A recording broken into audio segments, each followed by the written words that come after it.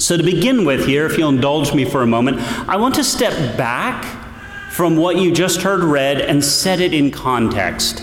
Set it in context of what's going on throughout the book of Mark. He has been developing throughout this gospel. It is not just isolated stories.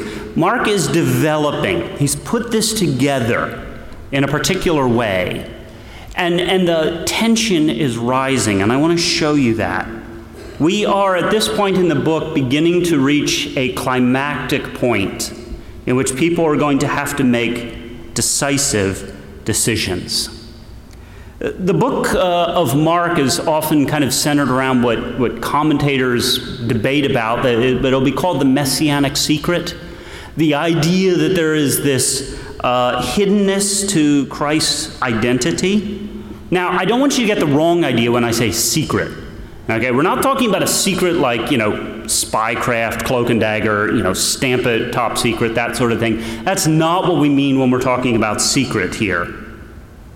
What we're talking about is that only the Holy Spirit could reveal Jesus' true identity, his mission, his work. Spiritual things must be spiritually discerned. Not everyone was going to understand. So it's not a secret like, nobody can know this. It's a secret as in it is not clearly obvious to the eyes. It's going to be understood through the Holy Spirit and him alone. Notice throughout the book that Jesus has never walked out. You never see in the life of Jesus where he comes out and goes, "Hey guys, I'm the Messiah. Here I am, the fulfillment of everything. Bow down, it's time for the kingdom." He never does that. He never comes out and proclaims things in that way, and that's why it's often called a secret. Rather, from the beginning of his ministry, Jesus goes about demonstrating what kind of Messiah he is. He sets by example. So you see with his teaching, when we started earlier in the book, it says that he taught them not as the scribes and the Pharisees, but he taught them with authority, right? He comes and he speaks as one who has authority. He doesn't just point them back to the law. He doesn't point them back to other teachers. He comes and speaks to them the way Moses did. He's coming with a "thus saith the Lord," and I can make these pronouncements, and he teaches them with authority. Who else can do that but the new Moses, who's proclaiming the new law? He also comes with miracles. He goes and he says, "Peace be still," and the storm goes down. He has power over nature. He has power over sickness.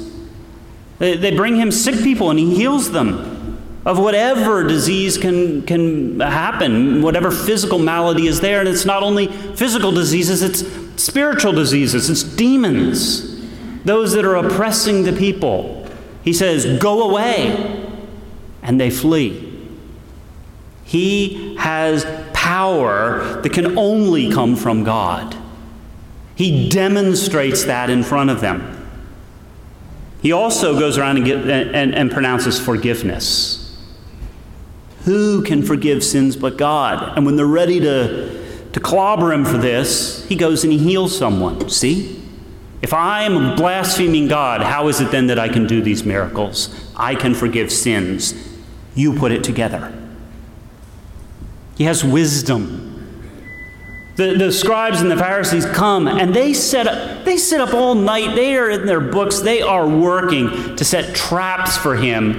And he comes through and constantly, consistently answers every question without hesitation, without prevarication, without saying, "Let me get back to you on that." He has a wisdom that can only be compared to Solomon. What do you make of this person? What are you seeing? Why is it that he walks around in sandals with a bunch of common blue-collar folk? Who is this guy? That then is the secret that is being unpacked throughout the book of Mark, that we are supposed to discern spiritually. Everyone in Israel had preconceived notions of what the Messiah would be like or what he would do, how he's going to conduct his affairs. Had Jesus just come out and said, "I'm the Messiah," everyone would have taken those preconceived notions and dumped them onto him. And I think that's exactly what Jesus is getting away from. He's saying, put your preconceived notions to the side and listen to me. Rather, Jesus is building through his teachings and his actions and all the things he's doing, he is building up a new template that he wants his followers to watch and to reimagine what the Messiah is supposed to be. And so it is that you see throughout the book of Mark that Jesus is basically suppressing people from announcing his identity. It starts right there at the beginning in chapter 1 when Jesus heals the man of a demon in the synagogue, and he casts him out. And the demon wants to proclaim he is the unclean spirit, and he cries out, "What have you to do with us, Jesus of Nazareth? Have you come to destroy us? I know who you are, the Holy One of God." But Jesus rebuked him, saying, "Be silent and come out of him." It also says in chapter 3 that whenever the unclean spirits saw him, they fell down before him and cried out, "You are the Son of God." And he strictly ordered them not to make him known. Jesus was not going to let his identity be proclaimed by the unclean spirits because they would have their own agenda. They are not God's means for doing this. People needed to listen to him, not to other spirits. You see the same thing with those that Jesus heals. Jesus is going around healing people, and then they want to go talking. A good example of this is at the end of chapter 7. You have a man who is deaf and had a speech impediment, and they brought him to Jesus, and they begged him to heal him. And you see Jesus go through the process, and he heals him, and it says of this man, "And his ears were opened, his tongue was released, and he spoke plainly, and Jesus charged them to tell no one." And of course, they go out and they start talking about it. They don't actually listen. Therein lies part of the problem. But Jesus says, don't go around talking about it. That's not the point. You're supposed to, I think it's like Mary. Remember how that phrase that Luke uses many times? She treasured these things in her heart. She pondered them. She takes them in and she considers, what do these things mean? That's exactly what Jesus wanted his followers to do. His teaching would reveal his identity as well. And we see that this is one of the reasons that Jesus teaches in parables. His teaching is often kind of enigmatic. A great example of this we saw was in Mark chapter 4, the parable of what's commonly called the seed and the sower, probably better described as the soils, because that's really what's being contrasted there. And the people are a little confused, and he both starts and ends it by saying, "He that has ears to hear, let him hear." He was specifically teaching in ways that those who had spiritual discernment could hear him. And those who were not listening to the Spirit of God, those who did not actually care for the things of God, would not understand him. His teaching would be hidden from them. Most interesting like this to me is Jesus' own disciples. This is building through the whole first half of the book. And you really come to a key point there at the end of chapter 8 and chapter 9, where Jesus finally puts his disciples on the spot. He says, "Who do the people say that I am?" Well, some say that you are John the Baptist raised from the dead, some Jeremiah, some, Elijah, some. And who do you say that I am? And Peter, speaking up for all the apostles, says, "You are the Christ." And then Jesus, it says, "And he strictly charged them to tell no one about him." And the same thing happens after the transfiguration. They see Jesus in glory, and he says, don't talk about it. Now, I don't think Jesus is trying to suppress his identity. I think it's more basic than that. Jesus is trying to gather followers who follow him for real. Followers who listen to him. Followers who are led by the Spirit. And this builds up, because learning to follow Jesus is not going to be painless.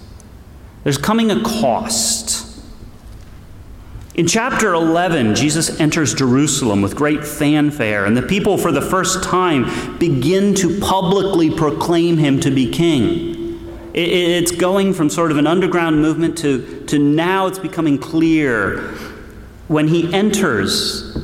In that triumphal entry, Mark chapter 11, the people proclaim, "Hosanna, blessed is he who comes in the name of the Lord. Blessing is the coming kingdom of our father David. Hosanna in the highest." And then Jesus shows his priority, and he goes in and he cleans out the temple. And he makes himself the whip, and he drives out the money changers, and he says, this is to be a place of prayer, not of merchandise. And so he demonstrates the priority of his kingdom, of what his rule, what his administration is to be like. And so there's a lot of excitement. Now, finally, is Jesus going to come? And then we heard last week in Harry's sermon about how, no, actually, Jesus is telling them, they're going to reject me. This whole temple that I have cleaned, this whole worship edifice that we have established here that is to be to the glory of God, it's all going to be destroyed. Not one stone is going to be left upon another. That's not how the story is supposed to go, right? If you've been a Jew and you've been waiting 1,000 years since David for the new king to come along and reestablish that Davidic kingdom, just like the people were proclaiming, he's coming in the name of our father David. The story is not supposed to end that way. Why is Jesus telling them, I'm going to get killed and the temple's going to get ground to dust? The disciples had to know that Jesus was the Messiah, but they had to come to terms with the type of Messiah that he was. They needed to count the cost of following him. For you see, messianic suffering precedes messianic glory. And all who would follow after Jesus, suffering is going to precede the glory. And so it is that Jesus is not coming out and just announcing the secret publicly. He's letting people process it. There is a cost. Now, let's turn to the elites, to those who are ruling the show, who are running things in Israel. They can see what Jesus is doing. That little entry that he made into town with everybody worshiping him, and then his cleansing of the temple and destroying their profit center, was clearly Jesus laying claim to authority on the authority of the temple. And this idea that somehow he is the king is beginning to catch traction with the people. Understand the threat that is. That is bad, because it could bring down the wrath of Rome. And everybody knows that a construction worker with Galilee, surrounded by some rabble, was in no position to deliver them from the wrath of the emperor. Jesus needed to be stopped. You can see what they're thinking. It's better that we kill one guy and get him out of the way, and that one man die, than that the whole nation be laid waste. We need to do that. We should have done it before, but now we need to get this done. There is urgency in their task. And you see that here at the beginning of our text in chapter 14. You see, it's 2 days before the feast of the Passover, and the chief priests and the scribes were seeking how to arrest him by stealth and kill him. For they say, not during the feast, lest there be an uproar from the people. So they need to find out how to get rid of this guy, because he is a threat to the well-being of the country and them. And so they want to remove Jesus now. Jesus is a marked man. This is the moment of crisis. There's no more time for wrangling about the finer points of the Mosaic Law and how you're going to interpret this, that, and the other. This is the time to decide whose team you're on. And this is a decisive decision. And you can see in the midst of this pressure cooker that the pressure is steadily rising. It's striking to me how many times you see emotional words mentioned throughout this section. We see anger and anxiety and grief and gladness and vindictiveness and all the different emotions. Everyone is on knife's edge. And we're about to see that in a moment. This is a time of pressure. This is the moment of decision. There is going to be no middle ground, and the stakes could not be higher. Life and death doesn't do it justice. So it is that into this context, this is the context into which Mark gives us these two stories, two short stories. And there are two protagonists, a woman and Judas. And both of their stories are driven by money.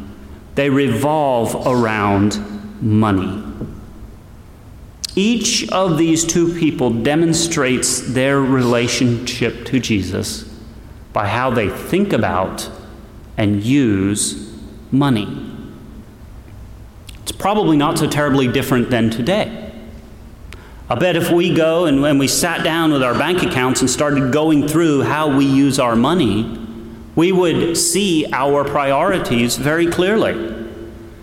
There might be some secret vices revealed. There would also be some secret giving and philanthropy and generosity revealed. The hearts of people are revealed by how they use money. Priorities are clarified. Money can't be spent twice. You make your decision once. Money, in short, reveals the heart. And that's what's revealed here in our story.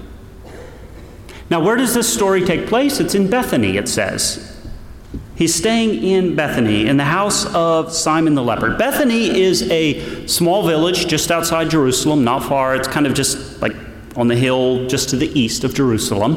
It's a comfortable walk outside. So he's not in the city of Jerusalem specifically. He's outside. This village of Bethany is famous, most famous, because this is where Mary and Martha and Lazarus, whom Jesus has just raised from the dead shortly before, this is where they live. And so we're in their village. But it says that he is staying at the house of Simon the leper. Now, this isn't in the text. This is my speculation. But my bet is that Simon's no longer a leper, that Jesus has healed him. I suspect that Lazarus and Simon probably compete for who gets to host Jesus. Well, he healed me of leprosy. Well, he raised me from the dead. You can see this is an area that loves Jesus. This is an area where there is support for Jesus. This is an area where Jesus is effectively safe. Over in Jerusalem is where his enemies are. That's where the elites are. That's where the intrigue is. That's where those who would do him harm are. He's over here with his supporters. This is a village where he is protected and he is loved. This is a safe place. And this is a place where it's turning into a festival. This is Christmas before Christmas, right? This is the biggest festival of the year. This is when everybody swarms into town. This is the most celebratory time of the year. And so they're gathered right there in Bethany. I imagine the hotel rates were a little lower than in Jerusalem. And so they are staying there. Jesus and his disciples with their friends. Now what happens? Well, they're sitting there, they're eating dinner. You can imagine the scene, and they're having their, kind of like their pre-Christmas dinner. Everybody's getting together, getting ready for the big festival, and they're all talking. And did you see what Jesus did when he drove those people out? did you see the look on that guy's face when he ran his sheep out? You know, you can imagine how they're going back over the past couple days events and recounting, and all this is going on. In the midst of all this kind of celebratory time, a woman comes in carrying a flask.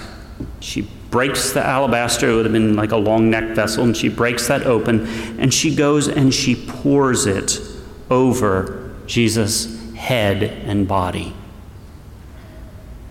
And everybody is stunned because of this aroma that just fills the house. This nard, as it's called. It's an aromatic oil that would have been imported from India. They're stunned not only by how beautiful the smell is and how pleasing it is, but by the absolutely breathtaking expense. It says here that the people sitting around estimated that it was somewhere north of 300 denarii. Now, I don't know if any of you get paid denarii. I don't. Just to put that into perspective, we're talking like about a year's worth of wages. So for us, we might say 40 grand or better. Okay? So we're talking an extravagant sum of money. This is probably the equivalent of her spending her 401k on Jesus at this moment. She gave the most expensive thing she had.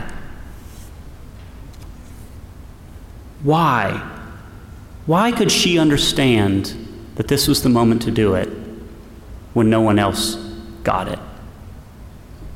I think it's because she was actually listening to what Jesus had been saying. She wasn't just playing the preconceived notions about what a Messiah is supposed to be, the way things are supposed to go. She was listening. Jesus has been saying for the last couple chapters, I'm going to die. And nobody really, I think, believes him. It's all like, yeah, no. That can't be. We know the Messiah. That this woman listened. Jesus has told them he's going to die, not build the Davidic kingdom now. And her preset narrative did not override Jesus' actual words. She is literally listening to the Word of God and understanding it. Friends, this is what we have to be careful of. That so often we filter the Word of God through our preconceived notions. It's natural. That's just the way we naturally have our ideas and our preconceived notions about the way the world is supposed to run. And we deceive ourselves, or we are deaf to the Word of God. And it seems that all the men, ironically, in this story don't quite get it, but the woman gets it. And remember, in this culture, the women are not supposed to be the ones who are sharp and on the leading edge. The men are. And the men are totally missing it, and the woman gets it. God is no respecter of persons. He doesn't buy into societal prejudice. He doesn't care more for the rich than the poor or the poor than the rich. He cares for all. She seems to have understood that this is the last time Jesus is going to be in Bethany. This is the last time that she is going to see him whole and well. For after this, his body will be broken and crushed and mangled and destroyed. And the prospect of that was more than she could bear. The thought of what was about to happen to Jesus meant that nothing she did could possibly be over the top. The thought that the God-man is going out to be destroyed and killed, well, what could possibly be excessive in that circumstance? The most momentous event in human history is about to happen. And she's apparently the only person that has an inkling of it. Her actions, her use of money, the fact that she is willing to just blow everything she has at this moment demonstrates that. Well, this breathtaking expense sets off grumbling. Probably, or maybe especially among the disciples. Those who are following him are like, holy cow, what a waste. I mean, couldn't this money have been used for something more important, like caring for the poor? You know, there's people out there who don't have enough food to eat, and you just spent $40,000 on perfume? It makes perfect sense. I probably would have been among them. Let's be honest. To the natural eye, this is clearly a waste. We can be very tempted to be practical in our Christianity. It's not entirely bad, but sometimes it reflects the fact that we don't see truly what's going on, that we haven't actually listened to the Word of God. When have you ever given something that hurt? Have you ever given to the point where it hurt?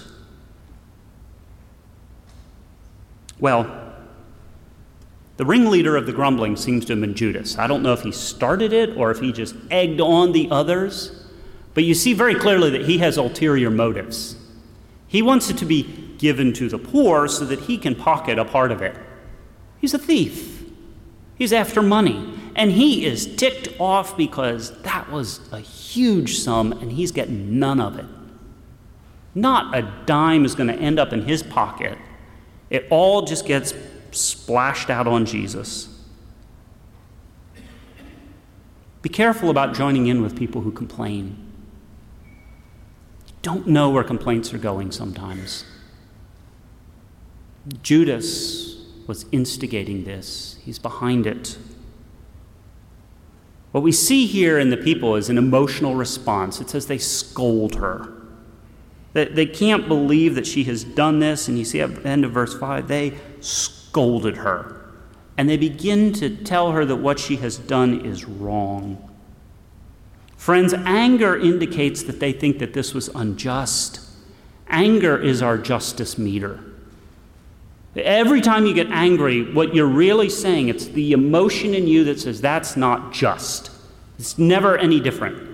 You never get angry about something that has nothing to do with justice. And so they are thinking that somehow this is unjust. Friends, what makes you angry? What's going to make you want to scold someone and go after them and rebuke them for being so foolish?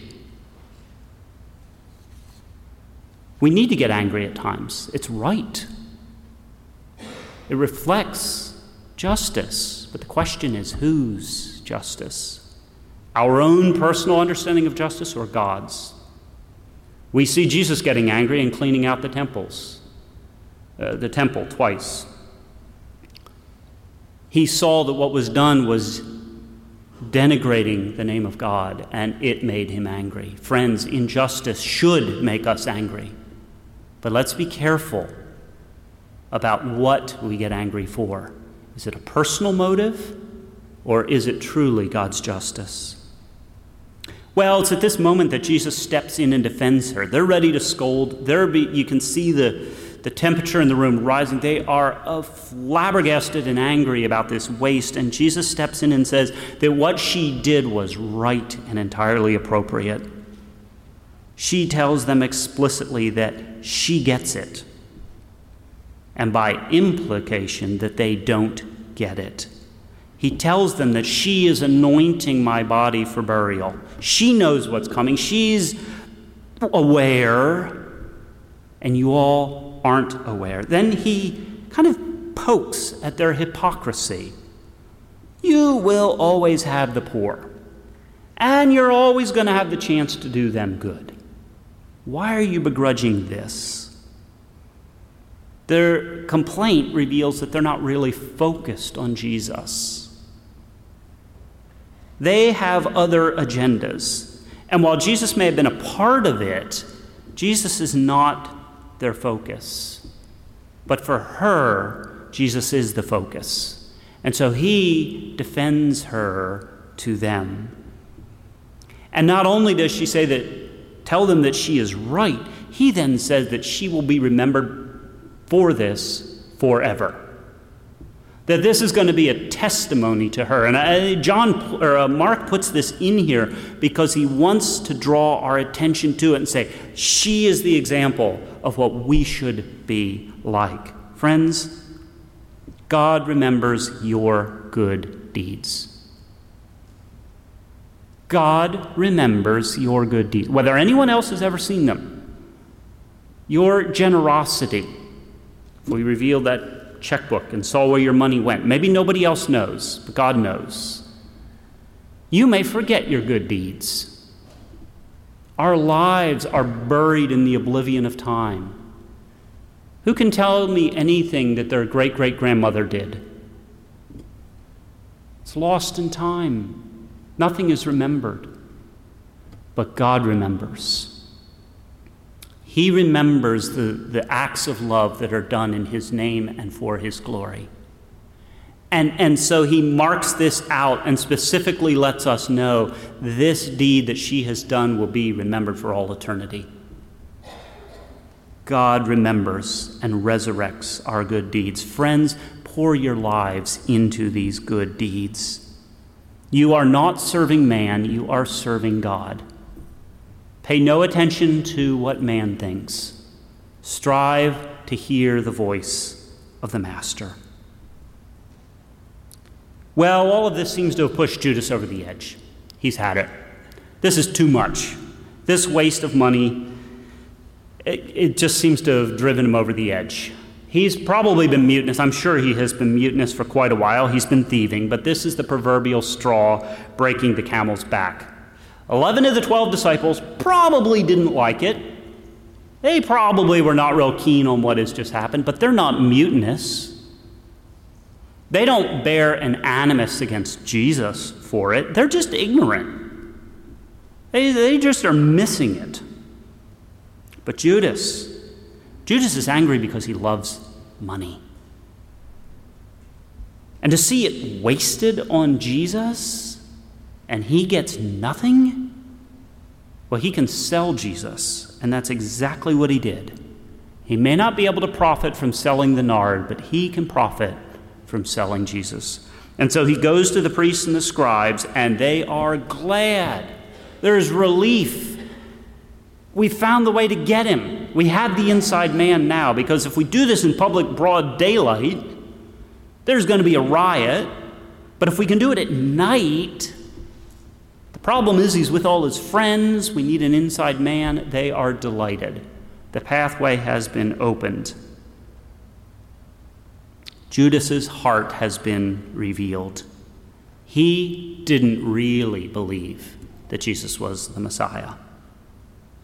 He'd followed him for 3 years, heard his teaching, saw the miracles. All that was right in front of his face, and his ears are stone deaf. His love of money and sense of grievance, whatever it was, results in cruelty. Friends, don't be surprised when there are traitors in our midst. If one of Jesus' 12 disciples was a traitor, it should not surprise us when traitors come out of the church. When Paul was dying, or was going back on his final journey, and he visited the church at Ephesus, and it was the last time he was to see them, his farewell address to them was, in part, beware, there are wolves coming out of amongst your own selves, traitors, false teachers, those who will be ungodly. Do not be surprised. Friends, who are you following? Is it the voice of the Master or someone else? If we're following someone else, when those defections happen, our faith will be rattled. But if we're following the Master, we will be grieved but not dismayed. We will be grieved about their loss, but we will not question the voice of the Master. Well, the conclusion of all of this is this. The woman spent her money and saved her soul. Judas pursued money and damned his soul. She was the wise financial manager, and he was the financial fool. Didn't appear that way to the eye, but spiritually, that was the truth. When we truly recognize Jesus for who he is and what he is, not the man of our imaginings, not the deliverance just from our fears and not all the things that we hang on him, but we understand that he is the true, only Son of God sent into the world to save us from ourselves, then we will listen to Christ and we will value him.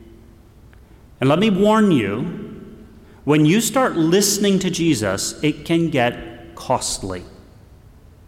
It may hurt your lifestyle. Your children may do something insane like go to a dangerous land to take the gospel there. It's not without cost. The cost will be high, but I promise you the benefit will be more than 300 denarii. Are you willing to listen?